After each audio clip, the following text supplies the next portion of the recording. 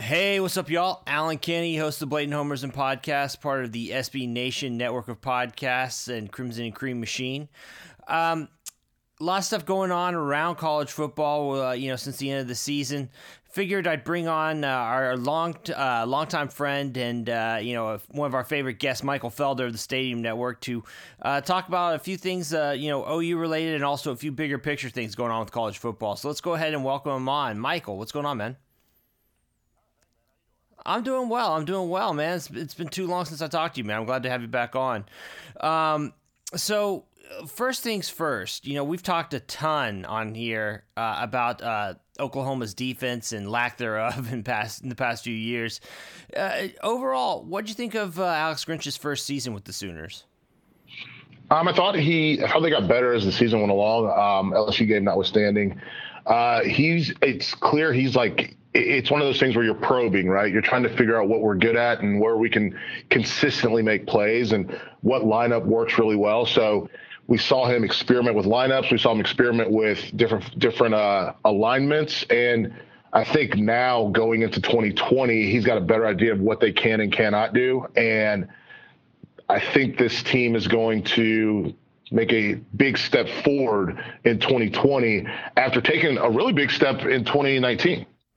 Yeah, looking at the personnel, some big losses there. Parnell Motley actually played pretty well this year at cornerback. Yeah. Kenneth Murray is kind of modern day kind of new age linebacker. I think that is going to do pretty well at the next level, or at least be picked highly in the upcoming draft. Neville Gallimore. Those are some big losses. Yeah. And you know what? He really kind of came on this year. They gave him fewer reps, I think, per game. And I think that that really helped him kind of conserve himself. And he was single gapping, so he wasn't taking on blockers all the time. Yeah. Have you been able to watch any of what he's been doing at the Senior Bowl? I've watched a little bit of it, man. I've been so swamped with what I've got going on that I haven't had a chance to sit down and watch the practices like I used to. Mm-hmm. So I'm kind of watching the updates and everything. I'm looking goodness gracious, there's so many guys that are just making plays down there in Mobile. Yeah, absolutely. But personnel-wise, do you think OU's going through a bit of an exodus right now, which is what you kind of expect when there's such a big scheme changeover, But personnel-wise, how far off do you feel like OU is from being able to compete with a team like what we saw from LSU or Clemson this year on the defensive side of the ball?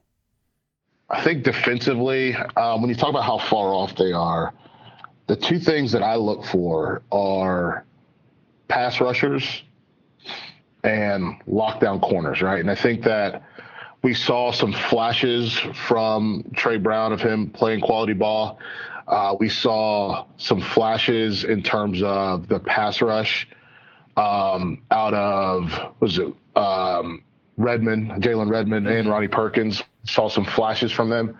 But you got to have a consistency there. And I think if we frame it in the eyes of the playoff, I think we look at LSU, they didn't have a true sack getter, but they did have a guy in Caleb Von Chason who was a game wrecker, who was consistently influencing things that allowed other guys to get to the quarterback. So they had a big sack distribution. They had a bunch of guys getting sacks, although they didn't have one sack getter, which is what Ohio State had with Chase Young. One guy doing all the work essentially, and then as he does that work, other guys come free. And then you look at Clemson, and again, similar to LSU, but more on Venables, less on one player. And they got sacks in mass because of their scheme. And I think that Grinch is going to have to figure out what they're going to have to do. I think that for them, that Clemson approach works, but it only works if you trust your secondary to make plays. And I think that's what Clemson was able to do over the course of the 2019 season. So you have to beef up the secondary to help your guys up front. I think pass rushers are more difficult to come by than quality secondary play because it can be zone, it can be man. The only thing that it has to be is consistently denying the football and forcing someone to hold the ball a little longer so that your blitzes can get home and you can get the guy on the ground. Yeah, it just feels like it's harder and harder to find those, like you mentioned, quality pass rushers who can, you can just, beat with 3 or 4 rushers. They're just in such high demand out there. Yeah, those guys are tough to find. And when you find one, and they don't always pan out. I think about a guy like Jalen Phillips, right, who was the number 1 defensive end in the country, ranked above Chase Young. And He went to UCLA, and we haven't heard from him since he, I think, transferred to Miami. So we'll see what happens there. Same thing with Keyshawn Lucier-South, was highly touted, and you know what? Didn't really show up for UCLA again. I didn't mean to pick on UCLA, but that's where those two guys really stood out to me as guys that have an opportunity. Jake Lawler's another one coming out of South Meck in Charlotte, went to UNC, and he hasn't really made plays for the Tar Heels. So it's really tough to find those guys. And it's not just that it's tough to find them. You have to have the right coaching staff in place. And I think Grinch is the right coaching staff. I think that Grinch and that staff are on the right track. I think for them, though, I don't see the spike into like a what was it, Obi. I don't see a spike into a guy like him who was able to get those sacks consistently. I think what we're going to be looking for are one guy with six, like 4 guys with 6 sacks, another couple guys with 4 sacks, defensive backs with 3 sacks, and I think it's all going to come because of Grinch's principles, right? His principles are that pre-snap movement, and then it's playing with proper leverage, and then it's forcing the check down and rallying. And I think that within that mantra, you can find your sacks through pressures and through stunts, slants, and all those things. Right. Now, looking at the other side of the ball, Jalen Hurts, I remember talking to you last year before the season about your thoughts on Hurts, and you thought that Spencer Rattler might end up taking the job from him by the end of the year. Didn't exactly play out that way, but we also, I think, saw that, we became aware as the season wore on. More people, I think, realized just how kind of limited I think Hurts was as a player. I don't know. Can you speak a little bit more on that? Like how you saw that kind of dynamic playing out between the two? Yeah, he's a great kid, and he's fantastic. And, the work that he's doing down there at the Senior Bowl is awesome. And with the kids, it's fantastic. But I think he also understands his limitations. And I think Lincoln Riley also understood those limitations as well, which is why the offense was tailored the way that it was. And so what we saw was, the vertical stretch was inconsistent. I think we all watched the football games, right? We saw the frustration from CeeDee Lamb. We saw frustration from guys not getting the ball where they needed to get the ball to go make plays. And so I look at it, and I think the running backs also were a little frustrated, because when your quarterback has 200 and something carries and you're only sitting at 150 or you're sitting at 60, it's pretty clear that you're just like, man, he's doing everything. And he had to do everything for this iteration of Oklahoma to get to the playoff. Jalen Hurts did have to do everything. Make no mistake about that. But that he had to do everything because he couldn't do a lot of the stuff that Baker and Kyler Murray were able to do. And I know when I do the Tape Don't Lie, when we looked at some of the stuff that Jalen Hurts was doing, we highlighted some of the big plays, but then we also dissected those plays, and you look at some of these plays and you're realizing, oh, this is a 75-yard touchdown that was an 8-yard pass to CeeDee Lamb.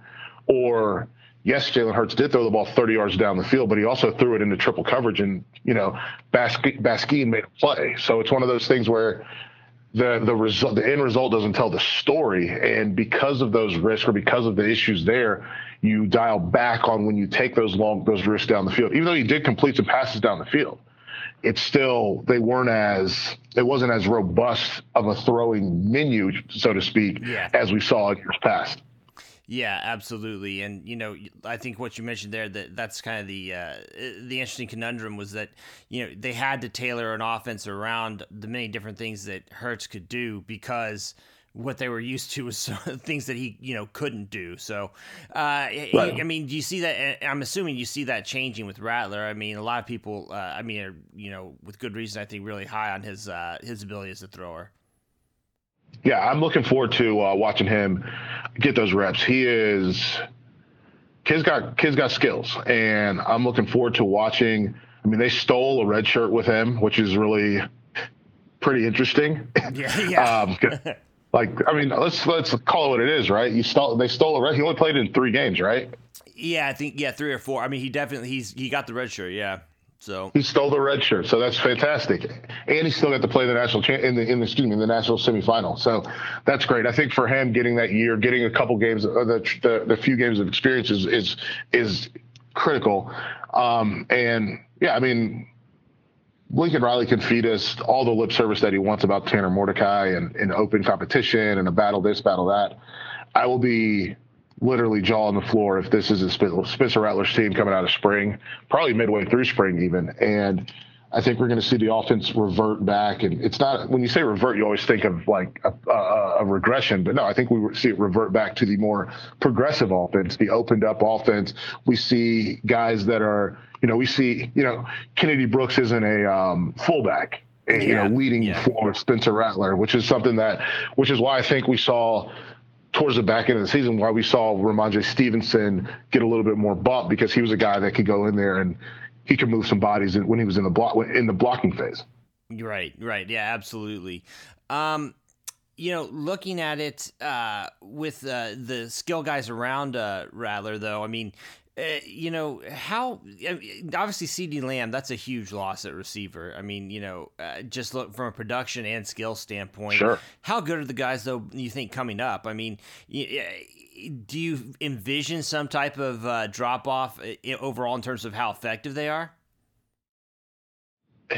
Man, I think Charleston Rambo is going to have to.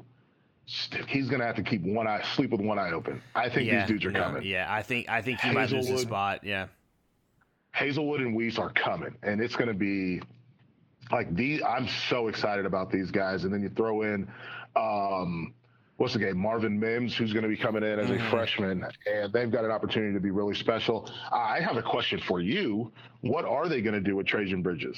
That's a great question. I think that's going to end up,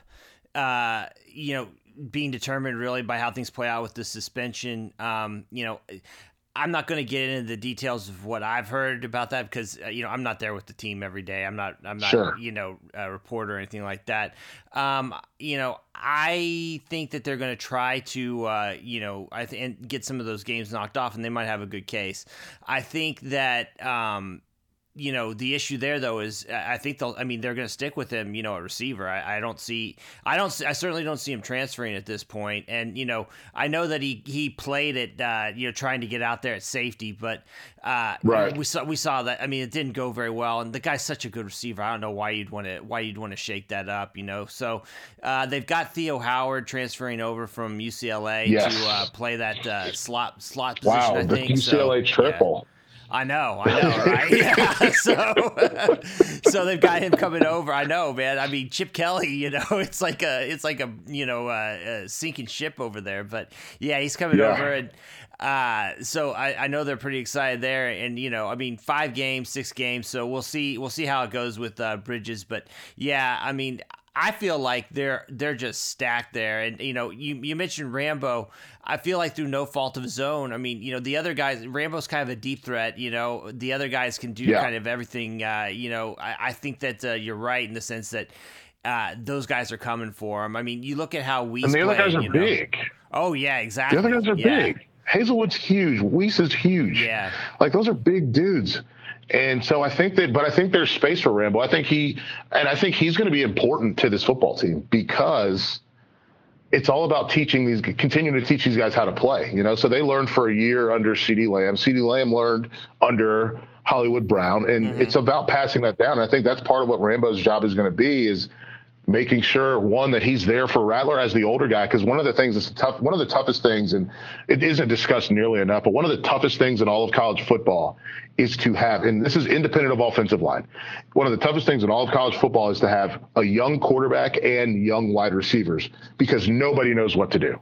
Yeah. But if you have older wide receivers with a young quarterback, or an older quarterback with young wide receivers, they can get each other on the same page. And I think that's where Rambo comes in as the elder statesman in that wide receiving room, of helping make sure that these guys, I know you played a lot, Hazelwood, I know you played a lot, Weiss, but the goal is to make sure, again, continuing to make sure that these guys are all on the same page and all on the right page to go make plays. Yeah. Oh, absolutely. And they, they've got some other guys too, I think, that are worth getting excited. I mean, Stogner there he plays kind of that split tight end they've had. Yeah. Tough loss with Grant Calcaterra retiring. Yeah. Oh, very, very much so. Very much so. But, Stogner is good. Yeah, he's good. Willis is pretty good too. Yeah. I mean, they came on strong late. Yeah, they got a lot there. So that's going to be, that part is going to be pretty fun to watch. Looking, I think, some of the broader questions, though, like we mentioned, he's had a lot of guys transferring out recently. I think, like I mentioned, I think that's pretty common whenever you have kind of a long-term, kind of massive overhaul of one side of the ball. But the transfer portal in general, it seems like people give. I mean, this has become such a big deal. It feels like just by the branding of it as the portal more than anything else, because I don't think anything is really that different outside of maybe a little bit more transparency in terms of who's available, who's not. But I mean, has anything really changed that much with the portal in your opinion? I think that there are some guys that are, and I will say this, and I don't want to, I'm in favor of the transfer portal. I think that it does help guys get into some better situations. I think that the transparency is critical. I think that it also allows us to see, it decreases the opportunity for coaches to manipulate a player's circumstances in terms of when they leave, if they leave, how they leave the program. So we'll see how that works out, or we have seen how that works out. But I also think that it lets guys think that grass is greener and that there's always going to be a landing spot for them. And that to me is a little bit dangerous because there is not always a landing spot, or there's not always the landing spot that you want. And I think the way that teams use it has to be very judicious. And I think you have to be smart with it. You cannot run your team through the transfer portal. You cannot, but you can pick and choose pieces that are going to help you get wins. And I think that we've seen coaches use it with guys that they did recruit, and still go attack those guys. And I think that's one of those things that I've found probably the most interesting is recognizing that we had a pre-existing relationship with this player. He went somewhere, it didn't work out. Oh, it's okay. We're going to bring him on here. Right. But, there's also, I think, kind of just bigger things to think about in terms of how we deal with transfers in general. I mean, to me, it feels like the whole policy is just such a mishmash that you don't. Yeah. It's just I don't know. I mean, in my opinion, I think that the idea that the waivers and whatnot. I mean, I'm as in favor of the players having as much sure. Freedom of movement as possible, but I don't know. To me, I think that you're better off just going back and doing something like, making mandatory, making mandatory to sit out a year, and then maybe giving him an extra year on the back end or something like that. Something to where you probably, I don't know, there needs to be, some kind of like, if you really want to transfer, like, you need to make sure you've really thought it through type thing. Well, that's the thing for me is I think that a lot of guys have thought it through in terms of wanting to leave. I think it's more about where they end up than anything. Yeah. And that's the part for me. I think that knowing that you're not happy where you are, knowing that you want to leave, that's one part. That's one side of the equation. I think that's the part I think that's why the waivers are work. In my eyes, that's why the waivers are a good thing. That's why the waivers do work. The problem is landing spots, right? Because coaches have to juggle their current scholarship players. They have to juggle their incoming scholarship players, and then they have to figure out, is this guy a good fit? Got to do their research on where he ends up. And so what sounds like, hey, I could go anywhere, ultimately ends up being they don't have space for me, so I have to find another place. And it often turns into what we're going through right now with this signing period, right? Like with the second signing day, where you have players who thought they were going to get this big offer or that big offer, and then the spots all fill up, and now they're looking at where can I end up playing football. And I think that's the tough part. It's not the leaving. The leaving, they've decided they want to leave, and I think that's a decision that most of them make in good faith with solid information. The problem is where they end up, and if you're not Jalen Hurts, Justin Fields, if you're not even like a Breeden Fehoko who left before the portal, left Texas Tech pre-portal, but was a highly sought after player. If you're not those guys and you're a Jag, you're just a guy, then you better hope you've got a really good relationship with a guy that recruited you somewhere else that really does need you, or you're going to be on the market looking for something that may not come. Yeah, no, I'm with you there. I think that's a fair assessment. I also wonder too, though, like at some point it feels like I've got to think coaches will get tired also, though, of the kind kind of re-recruiting all the time, if that makes sense, on the back end Sure. after you've got them in the program. And eventually I feel like they'll probably end up pushing to do something different with the portal if I had to guess, but Yeah, and I think you're spot on. Listen, I don't think this is controversial. I think it's about as true as it gets. Coaches, most of the rule changes, most of the decisions that are made in college football, from a recruiting standpoint, from a decision making standpoint, most of the decisions that are made are to make coaches' jobs easier. It's not to make things better for the athletes. It's not to help them out and make the process easier or smoother for them. It's usually to make the coach's job easier. Transfer portal, I think, is one instance where it does make things a little bit easier because it frees up communication with other teams. But in general, as you mentioned, coaches are going to get tired of having to re-recruit, are tired of having to recruit players to come back or recruit players to stay. They're going to get tired of having to treat players like they matter when they're not helping them win the games. And I think that's one of the things, to me, that stands out in a big way. If you treated all your players like they mattered, they wouldn't be hopping into the portal nonstop, right? Mm-hmm. If you treated these guys like, and I think that's the part that I don't think most people that have been in that locker room, haven't been out on a practice field, don't realize is a lot of the reason guys leave. It's not just playing time; it's how they get cast aside when they're not getting playing time. Mm-hmm. And when you become an afterthought, and you don't get reps, or you don't get work, or you don't get coaching, you don't get those things. You realize it's time for me to leave to go somewhere where I do feel like I am wanted. And that is something that exists all over college football, where guys kind of just languish on the roster because they're not getting in the game. And coaches are basically waiting out the clock until they can get somebody else in there. Yeah, absolutely. Well, Michael, I've taken up enough of your time this morning, so really appreciate it, man. What do you got going on at Stadium right now? Okay, so at Stadium, every week I was doing a Tape Don't Lie, which is a 12 to 15-minute segment breaking down one element of the game. Now they have turned that into a 1-hour show that airs, I believe, on Mondays at 6 o'clock Eastern on Stadium. You can watch it on watchstadium.com. But we do a full-hour show. We break down 3 or 4 players, and then we get into I have a discussion with Amina Smith or Krista Balboni about the ramifications. We've done top returning quarterbacks. We talked about freshman quarterbacks this year. We've also, this coming up next week, we're going to talk about running backs. So just kind of doing that. Obviously, I'm still on Twitter, even though I don't tweet nearly as much as I used to. I'm exhausted, man. I've been going to the gym and trying to play my wife's birthday party. So I've just been like, I've got to get off social media so that I can actually get some stuff done. Fair enough, man. Well, yeah, and those the breakdowns though you're talking about with the Tape Don't Lie, those were fantastic. I always checked in last year to see what you were working on. So you guys are doing a great job with that stuff over there. A lot of exciting stuff going on with Stadium. But really appreciate you coming on this morning, man. It's been fun, man. Thanks so much. You take it easy. All right. Thanks again to Michael Felder of Stadium Network for coming on. Make sure to check out his stuff over there at Watch Stadium. You can also find him on Twitter at In the Bleachers. Thanks to you for joining us as well. Make sure to like, rate, subscribe wherever it is that you get your podcasts. For the White Homerism Podcast, I'm Alan Kenny. Take it easy.